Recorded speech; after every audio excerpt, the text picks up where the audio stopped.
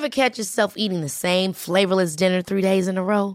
Dreaming of something better? Well, HelloFresh is your guilt-free dream come true, baby. It's me, Keke Palmer. Let's wake up those taste buds with hot, juicy pecan-crusted chicken or garlic butter shrimp scampi. Hello Fresh. Stop dreaming of all the delicious possibilities and dig in at HelloFresh.com. Let's get this dinner party started. There's never been a faster or easier way to start your weight loss journey than with PlushCare. PlushCare accepts most insurance plans and gives you online access to board-certified physicians who can prescribe FDA-approved weight loss medications like Wegovy and Zepbound for those who qualify. Take charge of your health and speak with a board-certified physician about a weight loss plan that's right for you. Get started today at plushcare.com/weightloss. That's plushcare.com/weightloss. plushcare.com/weightloss.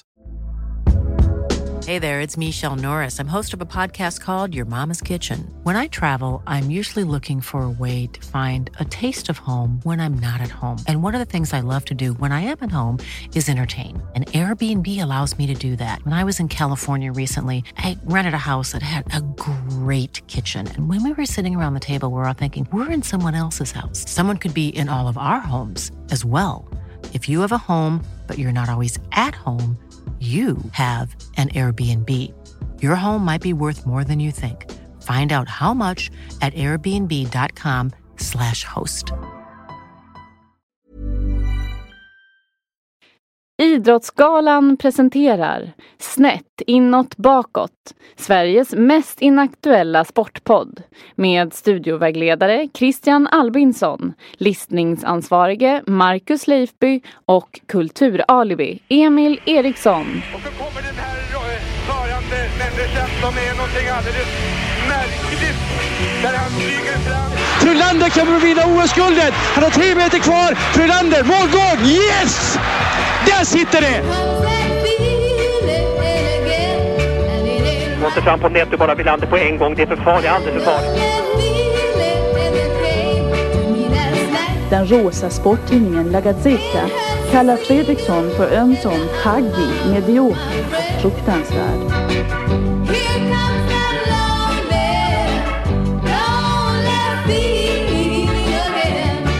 Ett resultat i damallsvenskan i fotboll, en hängmatch, Väsummanåt 1. Fin liten ljudkuliss här också. Vi är i stan. Vi sitter alltså hemma hos mig nu då. Blickar ut över Södra station då. Ganska dynamisk miljö.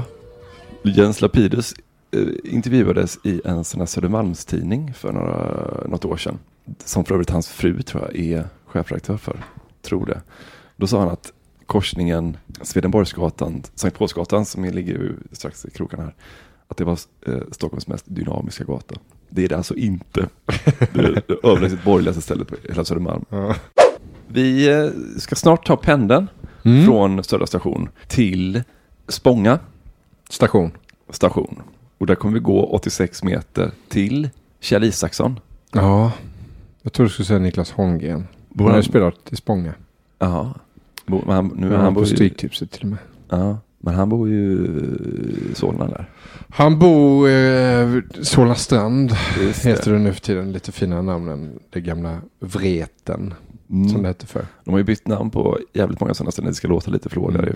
Kjell Isaksson, ja. Vi har velat ha honom till bords på Idrottsgalan. Ja, jag frågade ju Martin det. Så, om vi kunde få önska vilka vi skulle få sitta bredvid. Så slängde jag i mig bara, fan Kjell Isaksson verkar säga skön ju. Man skrattar åt mig. Det var ju inte alls våran nivå så att säga. Blev det Radiosporten bordet istället. Ja, vilket absolut inte var fel. Det var otroligt trevligt. Jo, precis. Vi ska åka ut till honom. Och varför gör vi det egentligen? Det gör vi ju av en rad olika anledningar. Ja, precis. Nu när man har suttit och läst på om honom så har man ju blivit mer och mer sugen på att inte bara åka och hälsa på honom utan kanske till och med åka ut och flytta in hos honom. Ja, bo där med honom. Ja. Verkar otroligt kompetent på allt. Verkar vara en glad, lynt figur. Ja, verkligen. Begåvad, smart, intelligent. Ja. Jag tänkte också på att jag fokuserade på friidrottskarriären och du på en liten annan slags karriär. Han är ju en av få svenskar som faktiskt har slagit världsrekord i friidrott. Det är ju inte sådär jättemånga som har gjort det. Kan du ta några stycken på rak arm sådär? Svenska världsrekordinnehavare i friidrott. Då kan vi väl säga utomhus då för att göra det lite enklare. Ja, Patrik Bodén, Patrik Sjöberg. Klyft kanske för något i 7-kampen? Nej, vi gjorde inte det. Ja, det fanns något sånt gammalt dopingrekord där. Något juniorvärldsrekord har nog. Ja. Gärderud. Okej, fan det var ett ja, Ricky Bruch satte ett världsrekord. Lennart Strand, Nora Anna har vi pratat om, du vet. Kanske till och med Inga Gensen, men nu är vi långt tillbaka i tiden. Gunde Hägg förstås. Ja. Det som de inte gjorde som Kjell Isaksson har gjort, det är att han har satt 3 världsrekord på 3 månader. Ja. Han har dessutom satt världsrekord inomhus i Madison Square Garden. Jävlar. Det är rätt häftigt. Ja, det är otroligt. Ryser nu när jag säger det. Alltså. Fan vad de orden Madison Square Garden har någon slags jävla magisk kraft på. Han har kommit rusandes med sin stav och bara fläkt sig upp över världsrekordhöjd i Madison Square Garden. Så jag tänkte att vi skulle reda ut det med Kjell också. Hur många världsrekord han egentligen har satt. För det är ganska många om man räknar både inomhus och utomhus och sådär. Jag skulle vilja kalla honom för Big Kjell faktiskt. Okej. Och någon särskild anledning? Eller? Nej, men det finns en annan som heter och kallas för Big Kjell. Det är ju Kjell Samuelsson, hockeybacken, fostrad Tingsryds AIF. Så småningom stor backklippa i Philadelphia Flyers. Det är ju den riktiga Big Kjell. Men detta kan vara en utmanare faktiskt. Little Big Kjell. Han verkar vara en sån jävla vinnare, Kjell Isaksson. Alltså det är helt otroligt. Och där har vi ju gått igenom, för den som har varit med oss länge vet jag att vi har varit och nosat på det här. Vi har ju faktiskt ringt upp Kjell vid ett tidigare tillfälle. Det var ju när jag rotade runt lite i Superstars då. Ni känner ju till det. Det gick ju på TV3 på 90-talet, 96, något sånt där. Men drog igång redan på 70-talet. Och Kjell var med 2 gånger. Första gången var med, då vinner han såklart den svenska. Och då går man vidare till en europeisk Superstars då. Där alla som från de länderna som är med då, jag tror att det är 12 personer och sånt där med. Då vinner han den såklart också. Sen är han med nästa år. Då vinner han igen såklart. Och vinner även igen då den europeiska 76. Och han vinner helt överlägset också. Alltså han vinner med typ så här 14 poäng, vilket i sammanhanget är alltså han är helt överlägsen liksom. Overall, of course, that's going to make a fundamental difference. Isaksson away clear winner at 68 points. Joe, congratulations. Wiping the sweat off your brow. It's brought a bit of sweat to you this time. Was it harder this time than when you won the title the first time? I think it was harder, even that I scored more points this year, but I was very lucky in some events when Granat scored nothing, I scored 10, so the gap was too big. And Isaksson, I think, leaving us with just that one question, like the one you're asking. Where do you find someone to beat him? Och det är ganska seriösa grenar, alltså det är inte så här plojiga mästarnas mästargrejer, du vet, hålla andan så länge du kan, utan det är ganska, det är löpning och det är simning och det är tyngdlyftning och det är dips, alltså man ska böja sig till tricepsövning. Han har 48 dips. Helt död. Alltså, jag måste fråga hur många dips han kan göra idag. Ja, faktiskt. Och så är det lite rodd och så är det typ tennis och bordtennis och sånt där. Och han bara, men då frågar han sig, hur kan du vara så här bra på det här? Och han bara, nej men alla de här ingår i mitt träningsschema liksom. Så helt perfekt för liksom en stavhoppare då tydligen. Och året efter han vinner 2 år i rad då, europeiska. Sen då vinner en annan stavhoppare. Så stavhoppare är helt överlägsna i då det här Superstars. Annan svensk stavhoppare? Nej, tyvärr. Så bra är det inte. Utan en europé? Ja, europé tror jag. Ja. Så att 3:e året han är med, då kommer han 2 tror jag. Det är första gången han inte vinner Superstar. Isaksson beaten for the first time ever in a Superstar competition. Sen är jag med i Mästarnas mästare, som jag tror är den äldste deltagaren. Om det var ju förra året eller vad fan det var. Då ska de göra den här, du vet, sitta i 90 grader. Då är han 3 sekunder, alltså 71 år tror jag. Alltså, då är han 3 sekunder ifrån det manliga rekordet. Alltså, riktig krutman liksom. Ja, verkligen. Det måste Ingmar Stenmark ha, va? Rekordet i jägarställning. Ja, jag tror att det var... Pernilla Wiberg hade ju något in i helvete bra på damsidan där. Ja. Tjejerna har ju varit bättre på det. Hon sitter ju fortfarande, sägs det. Ja, man sitter kvar, ja. Ricky Bruch ska väl ha varit med, eller? Ja, det ryktas ju om att Ricky Bruch har deltagit i Svenska Superstars. Eller om det var det europeiska också. Och då ska man veta till för att kasta en medicinboll då. Och myten säger att Ricky Bruch kastade medicinbollen rakt, alltså över hela gympasalen, så jag träffade väggen på andra sidan, så att de fick mäta då först hela hallen, sen upp på väggen också. Ja, just det, så. Jag smsade med Stefan Holm igår och frågade lite vad han hade på Kjell Isaksson och Superstars och sådär. Och då skrev jag i något sms här. Sen ska vi förstås reda ut det här med Ricky Bruch, huruvida han kastade en medicinboll genom väggen, skrev jag. Och då svarade Stefan Holm så här: var det verkligen genom väggen? Var det inte över hela liksom, och träffade väggen? Jag visste inte att det var genom väggen också, så att jag har tagit den myten till en ytterligare nivå nu. Mer på Kjell Isaksson. Han har också vunnit ett lag-SM i bowling. Ja, just det. Så. Och så har han 7 i handikapp i golf också. Stavhopp, precis som många andra friidrottsgrenar visserligen, va? Men stavhopp går ut på att ta sig så högt upp och så långt bort från jordskorpan som möjligt, utan några redskap egentligen, förutom det du kan bära i nävarna. Ja, och mycket högre än så går inte ta sig på något annat vis. Nej. Jag kan inte komma på någonting. Det skulle vara en sån här rymdraketryggsäck då, som de har på OS-invigningen i Los Angeles 84. Och så kommer den här farande människan som är någonting alldeles märkligt, där han flyger fram och landar. Ja, men det räknas. Det känns lite fuskigt. Annars är det ju staven. Den kan du bära i dina nävar. Och du kan ta dig 6 meter rakt upp i luften. Det går inte att göra på något annat vis. Nej, det finns faktiskt något av det här rena som finns i vissa av friidrottsgrenarna. Det finns faktiskt stavhopp med. Och på det var Kjell Isaksson en av de bästa i världen. Kan man tala om ett litet svenskt stavhoppsunder på 70-talet? Det tycker jag. Ja, och då tycker jag att vi pratar om det undret med Kjell Isaksson. För jag tror fan vi måste åka nu, Marcus, annars kommer vi komma för sent. Ja, då drar vi. Ja.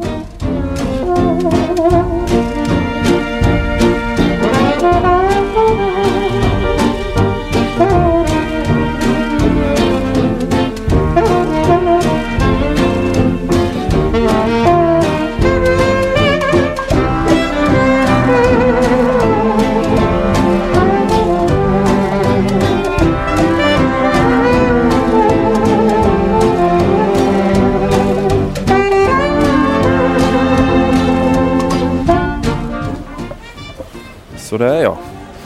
Ska vi se. Spånga. Huset ska ligga upp till vänster. Brunt hus. Man kommer ut så man går ut till vänster. Där är det nog.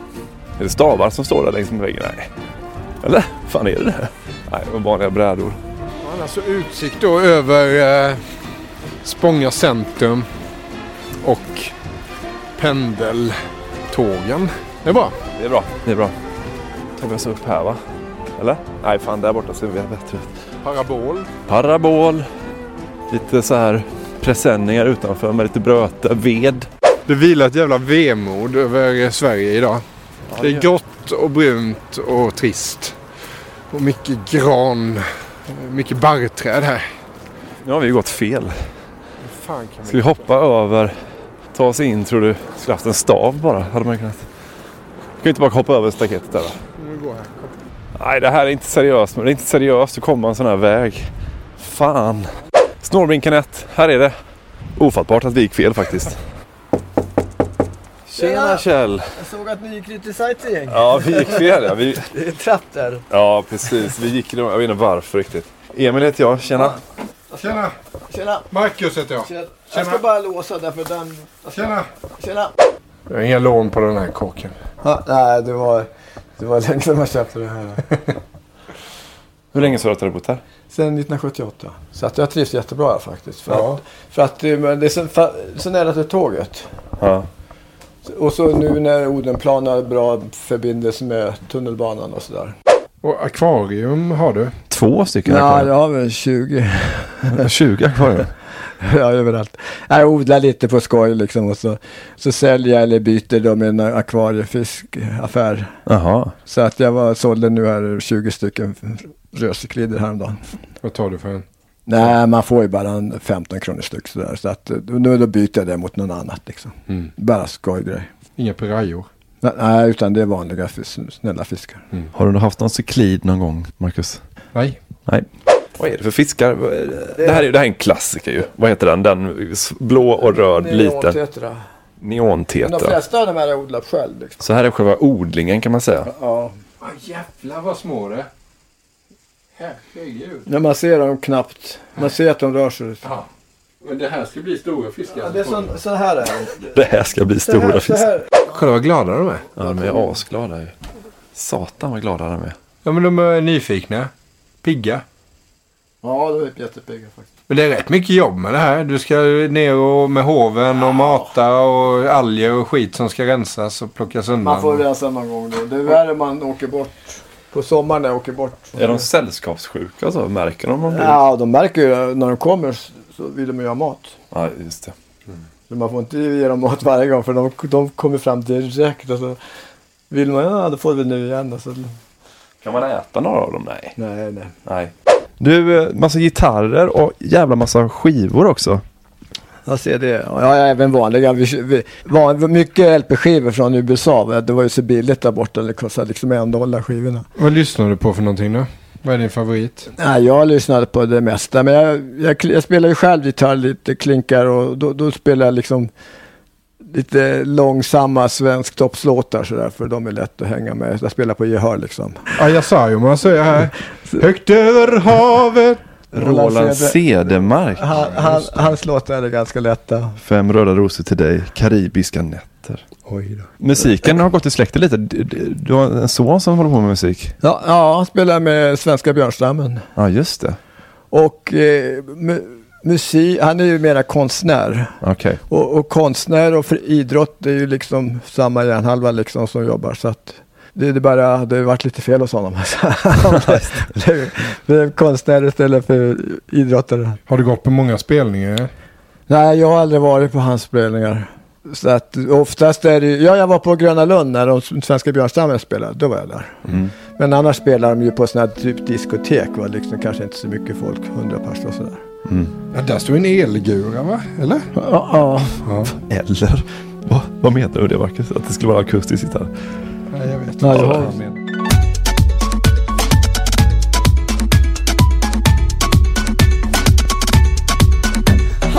När vi började läsa på om dig så är det genomgående temat, det är att du vinner allting. Du har vunnit Superstars 2 gånger. Du har vunnit ett lag-SM i bowling.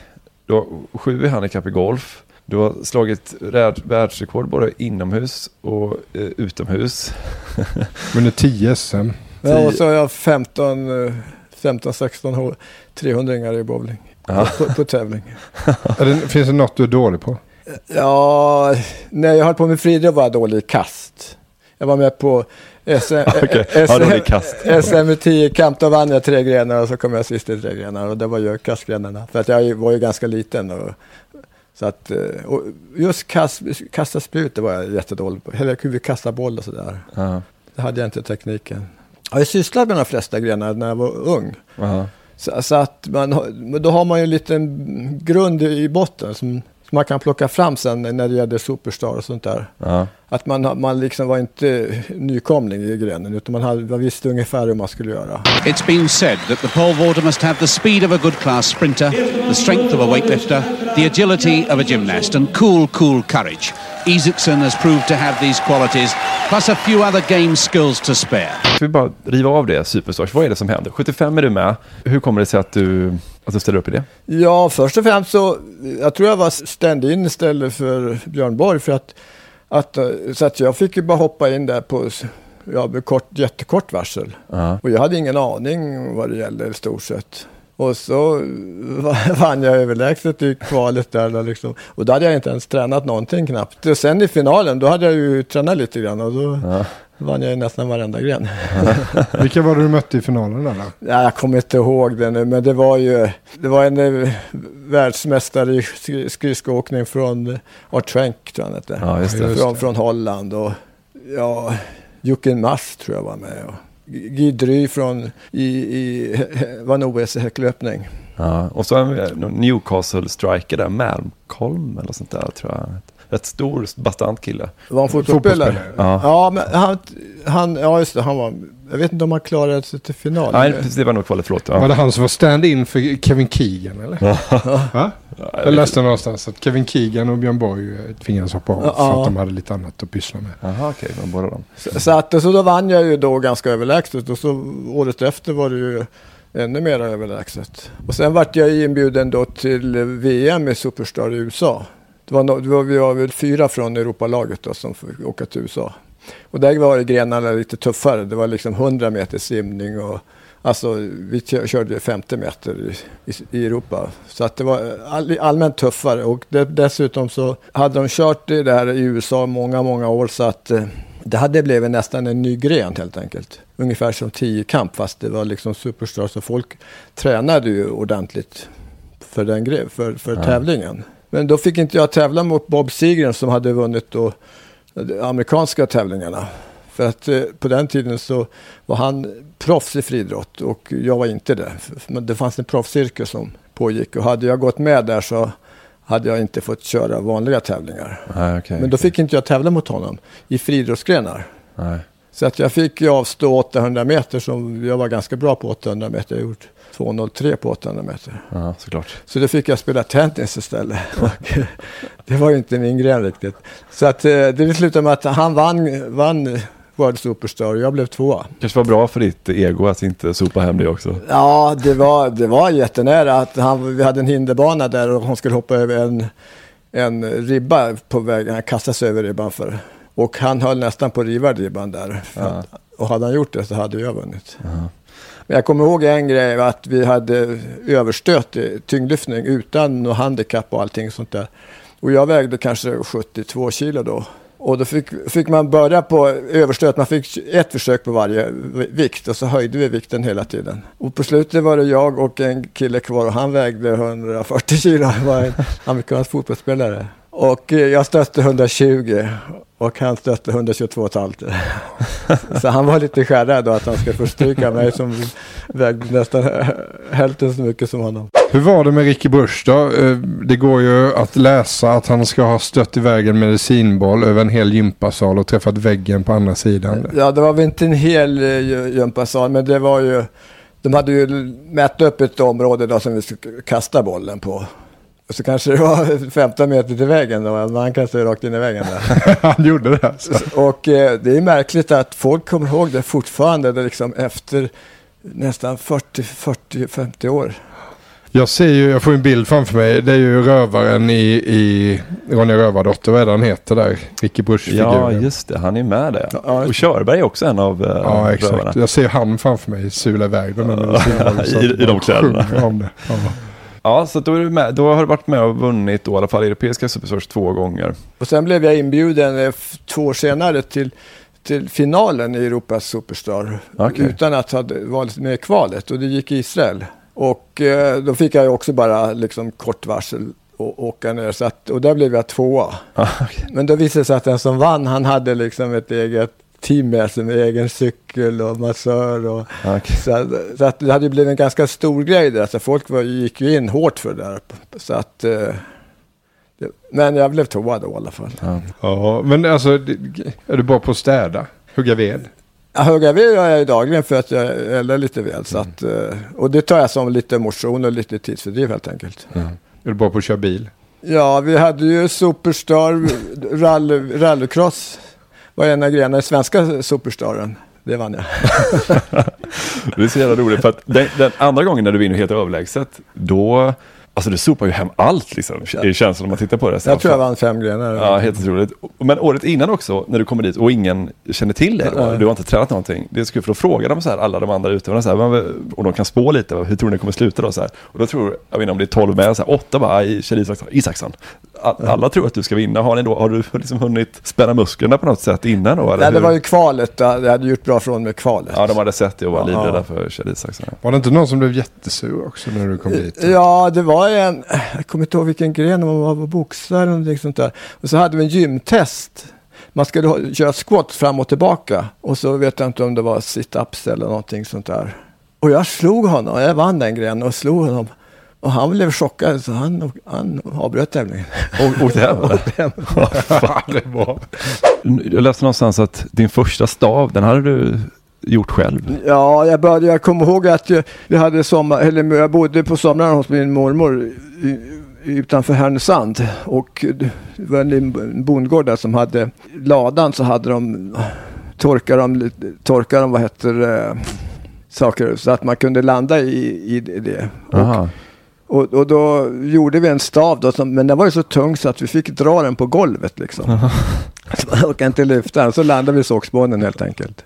Okay. Så att det var så det började. Jag kommer ihåg allra första hopp jag gjorde. Det gjorde jag på gräsmatta. Då hade man en liten pinne där. Och då visade det sig att man hade glömt att man skulle ha en liten grop så att staven inte halkade. Ja, så jag halkade ju direkt och landade pladask på ryggen. Det var mitt första hopp. Okay. Men det var så det började, att man latchade i sågspånen då. Jag känner igen det lite. Alltså jag hoppade upp också stavhopp. Eller jag och mina kompisar när vi var små hemma i trädgården. Och då kunde man använda antingen en sån här orange pinne som man hade varit ute och snott, som brukar stå längs med landsvägar och så. För att markera någonting särskilt, jag vet inte riktigt vad. Ja, det är för när de ska ploga. Ja, plogpinne, ja. De var ganska bra att hoppa med. Sen så kom vi på att man kunde också använda en kratta, och rätt bra. Ja, just det. Och då använder du krattan till att liksom ta spjärn med. Sätta ner den jäveln i gräset och sen hiva det uppåt och sådär. Sen kom det ut någon förälder alltid och varnade för att de där pinnarna kan ju gå sönder på mitten och så kan du landa med magen rakt på ett spjut egentligen. Så här. Det blev inget av stavhoppskarriären. Inför Mästarnas mästare så visade de ju, jag var ju med på tv, hade ju friidrottsträning i stavhopp. Och då pratade jag lite om stavhopp, vad man gjorde. Då nämnde jag det där med att man skulle hugga sin egen stav från skogen. Liksom. Första staven jag hade, det var en granstav som jag hade huggt själv i skogen. Och idag folk skulle undra, va? Han är inte klok eller liksom. För att det var ju, då förstår man vilka tider det var på den tiden. Ja. Min första stav som jag köpte, då hade man att välja på kanske 2 stavar. Ja. Det var allt. Och nu är det ju liksom, och vikten är ju jätteviktig att ha rätt stav för styvhet. Och den var ju alltså för lång och den var för styv, men det var den enda stav som var glasfiber. Ja. Och nu finns det hur många stavar som helst att välja på. Både längd och vikt och styvhet. Ja, Hasse och jag, vi har ju sålt stavar lite. Förmedla stavar då, för vi hade bra kontakter från USA, så att vi har ju hjälpt till med stavförsäljningen då i Sverige. Hur går stavförsäljningen idag? Går den bra eller? Ja, vi gör det mest vid sidan om. Alltså det är liksom en liten grej bara. Angelica Bengtsson har vi skött. Hennes stavar liksom, har hon fått från oss. Den som gick sönder också? Ja, det var säkert. Men varför den gick sönder, det var lite konstigt. För den gick av på ett ställe där den inte ska gå av. Har du haft någon kontakt med Duplantis och så, eller? Inte så mycket, nej det har jag inte. Men du följer hans framfart och så? Ja. Vad tror du om honom då?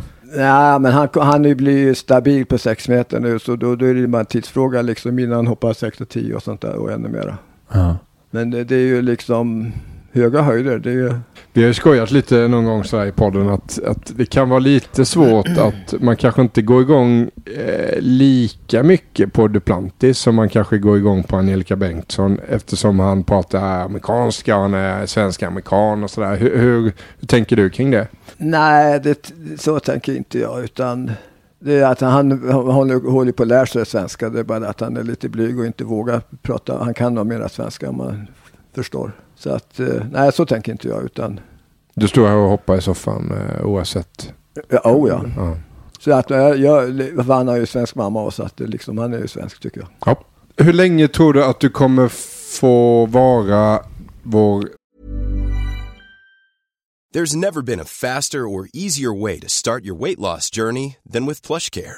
PlushCare accepts most insurance plans and gives you online access to board-certified physicians who can prescribe FDA-approved weight loss medications like Wegovy and Zepbound for those who qualify. Take charge of your health and speak with a board-certified physician about a weight loss plan that's right for you. Get started today at plushcare.com/weightloss. That's plushcare.com/weightloss. plushcare.com/weightloss. Hold up. What was that? Boring. No flavor. That was as bad as those leftovers you ate all week. Keke Palmer here, and it's time to say hello to something fresh and guilt-free. Hello Fresh. Jazz up dinner with pecan-crusted chicken or garlic butter shrimp scampi. Now that's music to my mouth. Hello Fresh. Let's get this dinner party started. Discover all the delicious possibilities at hellofresh.com. Hiring for your small business? If you're not looking for professionals on LinkedIn, you're looking in the wrong place. That's like looking for your car keys in a fish tank.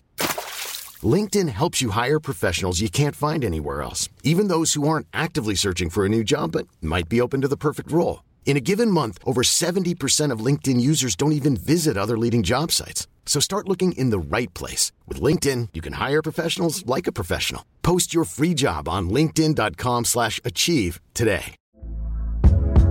Hey there, it's Michelle Norris. I'm host of a podcast called Your Mama's Kitchen. When I travel, I'm usually looking for a way to find a taste of home when I'm not at home. And one of the things I love to do when I am at home is entertain. And Airbnb allows me to do that. When I was in California recently, I rented a house that had a great kitchen. And when we were sitting around the table, we were all thinking, we're in someone else's house. Someone could be in all of our homes as well. If you have a home, but you're not always at home, you have an Airbnb. Your home might be worth more than you think. Find out how much at airbnb.com/host. Senaste svenska världsrekordinnehavare i stavhopp. Nu är 6:15 världsrekordet och det är ganska högt. Tror du att Duplantis slår det någon gång? Han har ju chansen i alla fall för att han är så pass ung. Va? Så får han hoppa i 10 år till så borde han kunna öka 2 decimeter tycker man. Men du, jag har en fråga. När han var det EM nu för ett år sedan va? Han är i asbra form och han hoppar, han tar det här EM-guldet, han hoppar, vad är han uppe på där? 6,05. Varför höjde han inte ribban där om han är i slag liksom? För att... Ja, man har väl undrat varför han kunde, men oftast är man så nöjd att ha gjort det där med 6,05 eller det där resultatet så att kraften rinner ur det helt enkelt. Men det kostar ju inget att testa. Nej, alltså, jag menar, kan man räkna med att man kommer tillbaka i sån form igen? Nej, precis. Jag har sagt det många gånger att du måste passa på och ta chansen när du har chansen. Så att, men jag förstår att ett mästerskap, hade det varit en vanlig tävling så kanske han hade fortsatt. För nu var han nöjd med att ha vunnit. Det var liksom det viktigaste var att vinna, inte resultatet. Nej. Så att, och är man nöjd, kraften rinner ur det helt enkelt. If you give this man a ride, sweet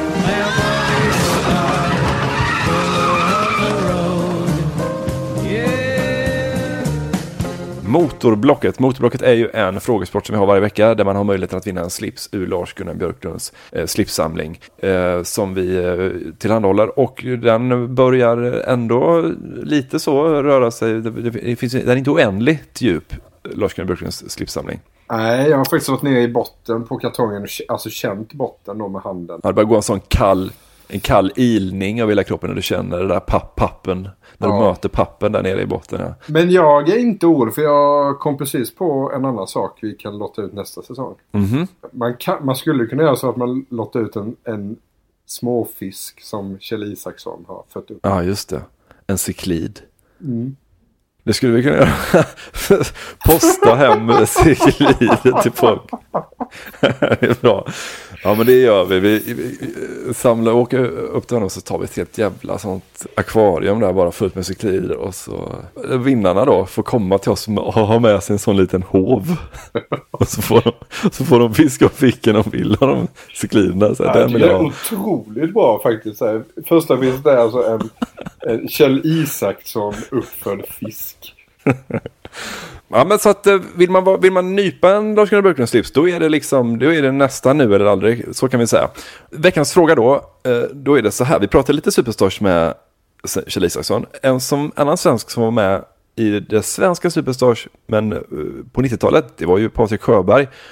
Och han skadade ju sig vid ett tillfälle, vilket gör att han inte kan vara med i VM i Aten som går året efter då. Det är ju en stor katastrof för det svenska friidrottslandslaget naturligtvis. Vår fråga är helt enkelt så här. Vad är det för skada? Beskriv skadan. Mm. Som man alltså drar på sig i Superstars i TV3? Ja. På 90-talet? 96 tror jag väl det var. Det är väl VM i Aten 97 va? Ja, jag vågar inte säga på det. Okay. Ja, beskriv den skadan och mejla in till oss då på podcast@idrottsgalan.se, eller så skriver du det under våra avsnittsbilder då på Twitter, Instagram eller Facebook då. Så har du så möjlighet att vinna en slips då den här gången, men i framtiden kanske även en liten cyklid. Yep. Prispallen är ju en app som, skulle man kunna säga, samlar det svenska landslaget i allting. Enligt Prispallen så har Sverige hittills i år tagit över 280 pallplatser i internationella mästerskap. Och av alla dessa medaljer så har vi den här veckan valt att lyfta fram Robel Všiha som skrällde och vann EM-guld då i terränglöpning. Alltså det första svenska herrguldet någonsin i terränglöpning. Stort. Har vi haft några andra, alltså Vedlund var terränglöpare, eller hur? Ja, det var hon väl till och från. Hon sprang ju inte bara i terräng utan hon sprang även på banan. Robel då, född i Eritrea. Ja, 23 bast, eritrean född, eller Eritrea född kanske man säger. Det är ett starkt löparnation. Det vet vi sedan tidigare. Kul att han heter Robel också, tycker jag. Ja, det är kul. Det tycker jag också är kul. Som gör att man tänker på Rodel. Kul tycker jag när det kommer fram någon ny så här som man kanske inte har följt så slaviskt innan och gör sitt avtryck på då den svenska friidrottshimmelen. Det är ju trevligt att det dyker upp någon ny sådär, så får man ju se vad det här tar vägen. Så att vi önskar ju, vi tackar då Robel Všiha för det här guldet och sen så önskar vi honom lycka till i framtiden. Stort tack Robel. Heja Sverige! Vet du vad som händer den 27 januari, Christian? Idrottsgalan, ja. Yep. Vi tycker väldigt mycket om det. Det är ju Globen som vanligt. Vilka ser du fram emot att träffa i år? Det är ju alla häftiga idrottare är ju där. Så att det blir ju möten igen med ens idoler, typ Thomas Nordahl. Så Sjöström brukar ju alltid fråga hur det går med klorallergi. Och Malin Bajard kan man ju också fråga. Om förra gången snackade lite handboll med henne. Och så vidare. Sen hoppas jag på att träffa landslaget i fotboll. Ja, vad kul att vi vill träffa någon som liksom inte träffat innan då. Lite framåtrörelse. Exakt, för de landslaget i fotboll har jag inte träffat där innan. Och de trollband mig i somras på ett väldigt tydligt sätt. Så de vill jag gärna skaka hand med och gratulera till framgångarna. Det vill jag också. Och så, även jag då vill stöta på lite gammalt gött folk. Sådär. Ska vi kunna träffa liksom, kanske Ragnar Skanåker när man känner honom? Så att man kan... men kommer man känna igen oss då? Ja, jag vet inte. Man kommer förbi, du vet, man behöver inte så bara presentera sig utan nu kan man gå direkt på kanske liksom en det är lite hybris här, för att när vi träffade Jan Boklöv som vi hade suttit i 4 timmar tillsammans med, så känner han inte igen oss. 27 januari alltså i Globen. Och hur gör man då, Christian, om man vill ha en biljett till Idrottsgalan? Tror du? Hur hade du gjort? Jag hade tagit fram internet och googlat jag vill till Idrottsgalan den 27 januari nästa år. Ja, så hade man gjort. Och sen så kan man då gå in på biljetter då när man väl kommer in på idrottsgalan.se, eller så tar man genvägen då, alltså idrottsgalan.se/biljetter, då är det där direkt, va. Och så tar du kontakt med Nina på huvudkontoret, inte Martin på huvudkontoret som är vår vanliga bulvan där, utan Nina då kontaktar du. Och det är väldigt kul att gå på Idrottsgalan och fascinerande. Och dels träffa de här idrottsprofilerna givetvis, men också att se vilken stor apparat det är och vilket proffsigt arrangemang och vilken häftig tv-sändning. Ja, det är ju ett självspelande piano skulle man kunna säga i Idrottsgalan. Mäktigt att titta på.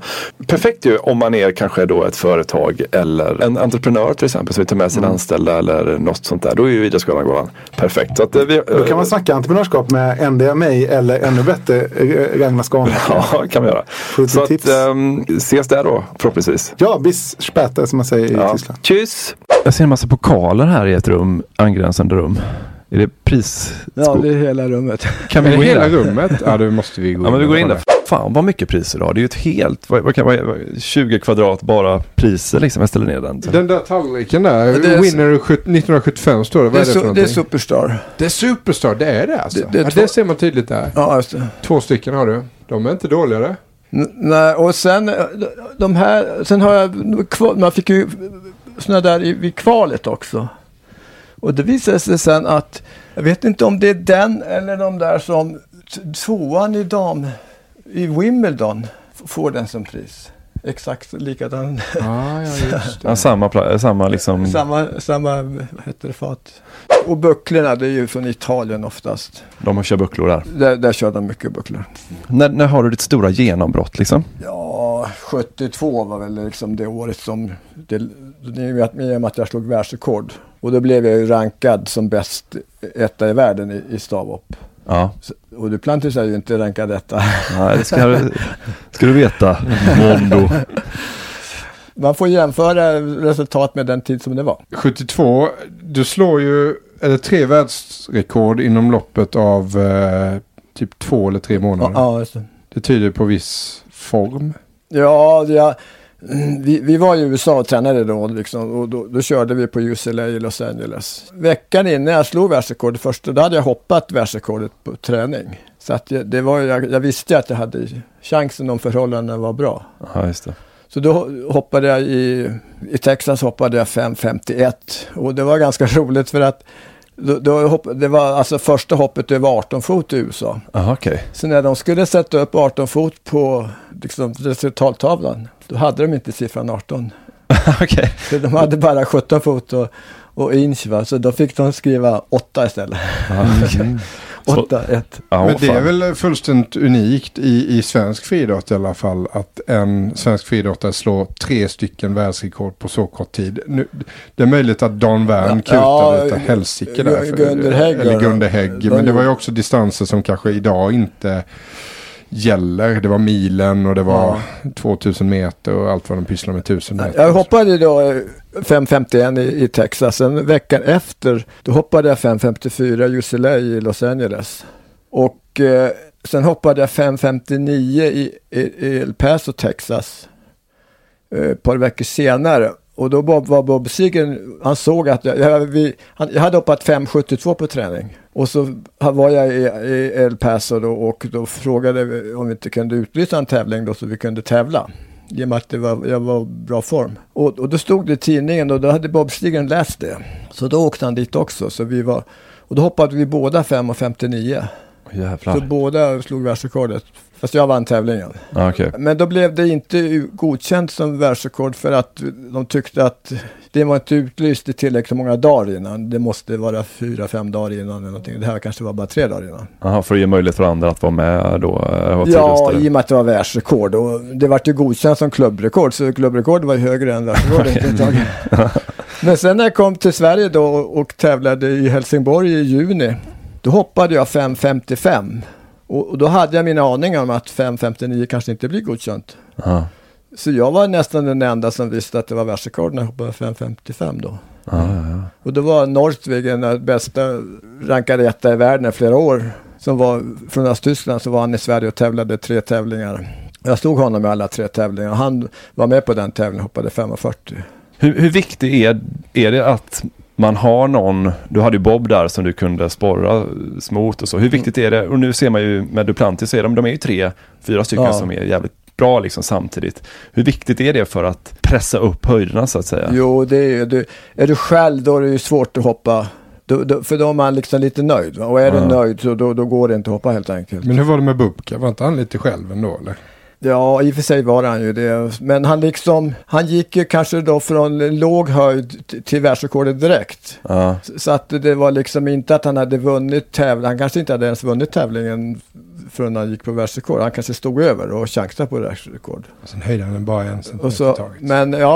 Men så var han ju så pass bra, va, så att han hoppade ju inte på sitt max de första världsrekorden för att han höjde så lite varje gång. Var det inte också så att han fick betalt också varje gång han fick så mycket pengar varje gång han slog världsrekordet? Så han ville inte slå det med för många centimeter. Liksom. Har du fått någon sån bonus någon gång? För våran tid, vi var ju amatörer på den tiden. Så att det var ju inga pengar. Man kunde få liksom pengar för att vara med. Liksom, men det var ju kaffepengar jämfört med dagens pengar. Ja. Vi fick $25 eller någonting sånt där. Från amerikanska förbundet. Ja. När vi var och tränade i USA och tävlade i USA. Och då hade de gett oss för många traktamenten. Okay. Så det var de som hade gett oss för många traktamenten. Så det var det livat om att vi skulle bli diskade för att vi hade tagit ihop för mycket pengar. Liksom. Du, lite semi-professionell. Alltså. $25 för mycket. Men det var ju liksom... det täckte ju liksom maten per dag ungefär. Och det var liksom vårt traktamente. Jag tänkte bara fråga, vi fastnade också för ett inomhusvärldsrekord. Du slog i Madison Square Garden. Det var mycket rekord där borta. Hur många världsrekord slog du egentligen? 4 världsrekord inomhus. 4 inomhus? Ja, och 3 utomhus. Så 7 totalt alltså? Och det första världsrekordet, det var ju i Födkroken i Göteborg på inomhus-SM. Det måste ha varit 70. Och då hade jag hoppat 5.28 Europarekord veckan innan i Helsingfors. Världsrekordet fanns ju liksom inte i tankarna liksom. Och så hoppade jag 5.34 då i födkroken där, världsrekord. Och det var ju liksom, det var ju det som var genombrottet då liksom. Ja. Vilket världsrekord rankar du högst? Är det som faktiskt var högst, eller är det första, eller är det någonting i mitten, eller är det i Madison Square Garden? För att det var Madison Square Garden var ju amerikanska mästerskapen, och där blev jag vald till bästa idrottsman under den tävlingen. Och det är ju ganska stort. Alla amerikaner var med upp. Tävlingen drog ut på tiden så mycket. Vi var inte klar från 12:30 på natten. Fan. Så att arrangörerna åkte på extra hyra av Madison Square Garden. Ja, det låter dyrt så fan. In på ett dygn till. Ja, sticker iväg. Det vet vi ju, alla vi som har försökt hyra Madison Square Garden. Det var dyrt där. Man ska ha en badminton-sida inne, nästan omöjligt. Ja. Om man då tittar på din statistik och sådär, ditt CV, så studsar jag till lite på. Du slår ju de här världsrekorden 72. 72 är också OS-år i München. Men du kommer dit lite halvskadad. Ja, jag hade åkt. Bob Stigren hade ju hoppat och slagit mitt 5.54 rekord på amerikanska OS-uttagningarna. Och sen tävlade jag i Nyköping några dagar senare och prövade på världsrekordet. Och då sträckte jag året. Sen tävlade jag efter en månad då i Karlstad och hoppade 5.30. Men jag tyckte det var okej. Och sen på SM sedan så tydligen fick jag en liten lätt sträckning då i Karlstad. Så att på SM sen så fick jag en ordentlig sträckning igen då. Samma år alltså? Samma år, ja. Den läkte aldrig ihop helt enkelt. Och så chansar man på OS då, liksom bara försöka hoppa. Men det gick inte. Så jag har haft lite otur med Montreal var likadant, och då kom vi till träningen där, och så första passet hoppade jag 5.35, och det var ju högt på den tiden liksom. Och då fick jag också det att en liten stack till lite grann för banorna var så pass hårda. Och så att jag fick ju börja kvalet då på kvalgränsen helt enkelt. Göra ett hopp, så tog jag första då, så jag gick ut till final. Och så dagen efter eller 2 dagar senare så i finalen så drog det till i första hoppet helt enkelt. Ja. Så jag har haft lite otur på OS där. Ja, för jag tänker att 72 måste du ha gått tänkt så här. Ja, jag var nu är det OS, nu ska jag ta det där OS. Jag var ju favorit. Och hade jag varit frisk så hade jag ju inte blivit sämre än 3. Kan du gräma dig över det eller? Nej, inte så farligt. Däremot grämer jag mig då 74 i EM i Rom. Vi var 6 man som hade tagit en höjd, och på nästa höjd så hade alla rivit, och jag var sista man hoppa och klarade, och så landade jag i bädden och så ramlade ribban ner. Här gäller det nu 5.30. Med det här lyckade hoppet tillhörde Kjell tävlingens 6 främsta. En jättechans till slutseger hade han i första hoppet, på nästa höjd 5.35. Men istället för att bli Europamästare blev han nu 6:e man i den mycket hårda tävlingen. Den ligger inte och gungar, utan den bara ligger där, och så när jag landar i bädden så ramlar den ner. Och hade den legat kvar så hade jag vunnit. Ja, det var ett EM-guld som ramlade ner där. Och eventuellt att det var att bädden slog i stavställningen. Ja, just det. Men fan, kontrollerar man inte så? Det fanns inte bilder man kunde se? Ja, så jag kommer ihåg att det var ett jäkla liv hemma då i Sverige. På tv, de försökte lista ut varför den ramlade ner helt enkelt. Men det gick inte att komma på. För att de har liksom inte just när ribban far ner, utan, men jag var liksom inte på den så att den gungade eller någonting sånt där. Nej. Och så var det stelare ribbor på den tiden. Dagens ribbor, de sviktar till lite mer, så du kan liksom trycka ner den lite grann. Så att det grämer väl mest. För då hade jag ju liksom blivit 2, 1 på EM. Nu vart det liksom 6 ställen. Vad var det här, sa du? Det här är inomhus. Så det är liksom matchbladet så att säga? Eller? Nej, det varje månad kommer den här tidningen. Track and Field News. Ja, det är de som rankar friidrottarna varje år. Och där var det på omslaget. Omslagspojke. 4 gånger. Jag är den enda svensk som har varit överhuvudtaget någon gång. Fan, jag hade inte varit någon annanstans än inne i det här prisrummet om jag hade bott här alltså. Det passade perfekt. Det var ett bibliotek förut. Ja. Så lite böcker här så jag. Hylands sportspegel. Lite sportlitteratur. Ja, jag har precis lite grann så. Vindsurfing. Har du varit bäst på det också? Ja, ett tag var det. Massa... Jag såg något på vägen här som var ganska fint. Som vi kan kanske prata om. Den här, vad är det för något? Ja, det är från Mexiko OS.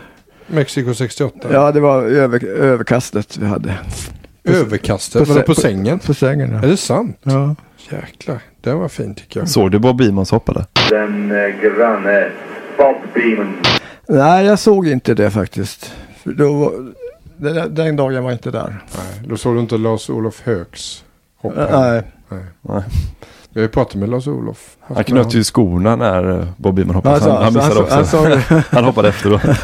Spana in dans. Det är 68 också, eller? Ja, den är från Hawaii. Ja, det var inte en sån Brero. Men jag tänker ju på, du pratar om UCLA och du är borta där i Kalifornien och tävlar på 70-talet. The Doors har släppt en ny skiva kanske och du vistas liksom i samma område som Jim Morrison. Och... Elvis Presley var ju där på forum i Los Angeles.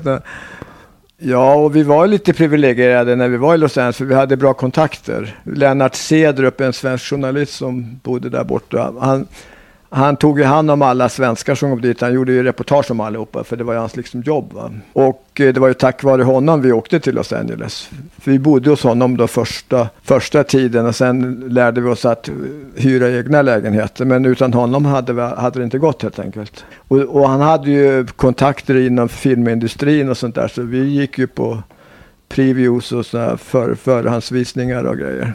Ja, fan vad spännande. Så vi hade ganska trevligt där. Ja, det kan jag tänka mig. Det var aldrig aktuellt att stanna där borta? Nej, det var det aldrig. Utan man åkte dit i januari och så var man där till maj ungefär. I 10 år.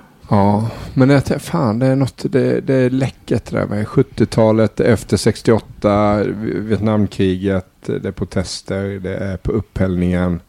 Det är en härlig plats att vara på, tänker jag.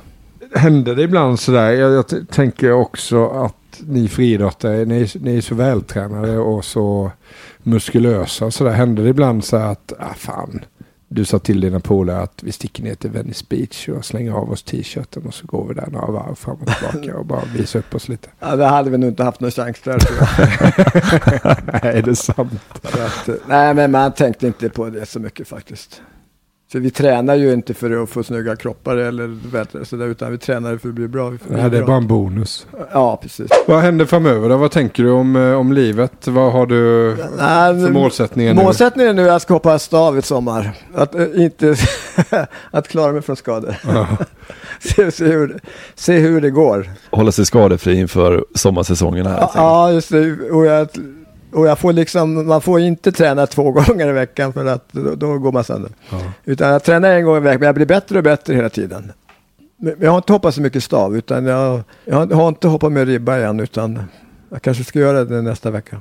Okej, spännande. Så att, ja, det blir spännande om man får ont. Men jag tänker på det att numera så säger folk att sådär, de går ut i tidningar och så säger jag lägger av. Liksom. Så blir det världens rubriker. Han ska lägga av, bli avtackad och grejer.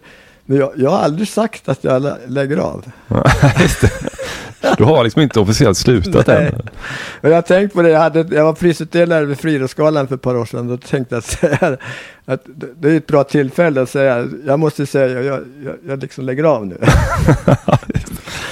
Kunde man ändå uppe och ha micken i handen. Ja, snabb spontan presskonferens i direktsänd tv. Nej, för att alla gör en stor grej att de lägger av. Men jag har aldrig sagt att jag lagt av. Din polare då, Hasse. Ja. Han bodde granne med dig här. Ja, mitt emot mig.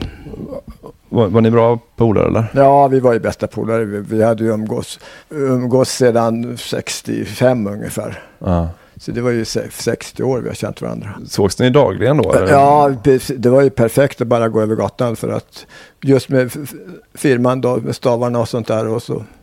Ja, vi umgicks ju hela tiden. Ja, det tog över på en kaffe. Ja, precis. Så det var perfekt. Hur var det? Var det en hjärnblödning eller? Ja, han hade tumörer i hjärnan. Okej. Så han fick ju en hjärnblödning då och så efter ett tag så kom han ju hem igen och blev bättre och bättre. Han hade tappat ju känslan först från början. Ja. Så halva sidan funkade inte. Men det var ju jättebra, jättefort. Så att man såg att man trodde att det här kommer gå bra liksom. Ja. Men så fick han en ny tumör och det visade sig, eller hjärnblödning, och det visade sig att det var liksom tumörerna som blödde. Okej. Och då var det liksom inte mycket att göra åt, för att det var liksom ingen vanlig hjärnblödning. Hur tar du det då? Hur tacklar du det rent mentalt sådär? Är det tufft eller? Man har ju fått en tankeställare.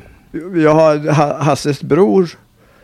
När vi hade Guds minnesstund för Hasse så skulle han komma. Men han fick åka in till sjukhuset för han mådde lite dåligt. Och så efter en månad var han död.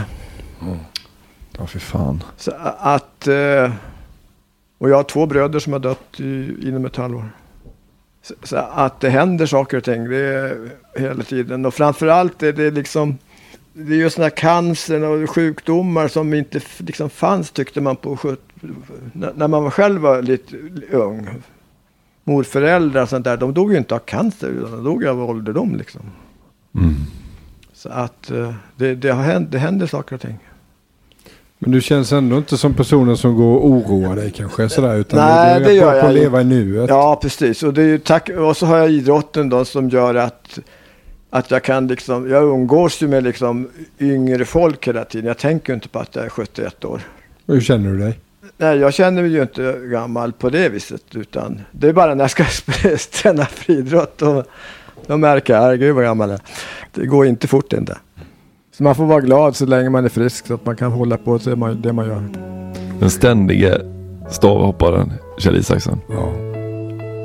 Krutgubbe. Ja, jo, man är väl det. Vart jag mig i världen vänder står jag här med tomma händer. Längtar efter något som kan rädda mig. Vart jag mig i världen vänder står jag här med tomma händer. Längtar efter något som kan rädda mig. Vart jag mig i världen vänder står jag här med tomma händer. Längtar efter något som kan rädda mig. Vart jag mig i världen vänder står jag här med tomma händer. Längtar efter något som kan rädda mig. Vart jag mig i världen vänder står jag här med tomma händer. Längtar efter något som kan rädda mig. Vart jag mig i världen vänder står jag här med tomma händer. Längtar efter något som kan rädda mig. Snett inåt bakåt, en podcast från Idrottsgalan. Producerad av Oh My och Leroy Media.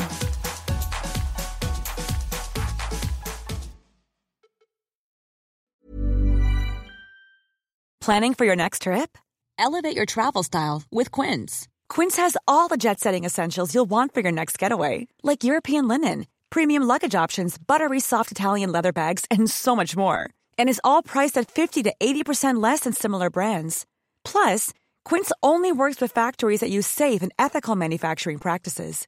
Pack your bags with high-quality essentials you'll be wearing for vacations to come with Quince. Go to quince.com/pack for free shipping and 365-day returns. Ever catch yourself eating the same flavorless dinner 3 days in a row? Dreaming of something better? Well, HelloFresh is your guilt-free dream come true, baby. It's me, Keke Palmer.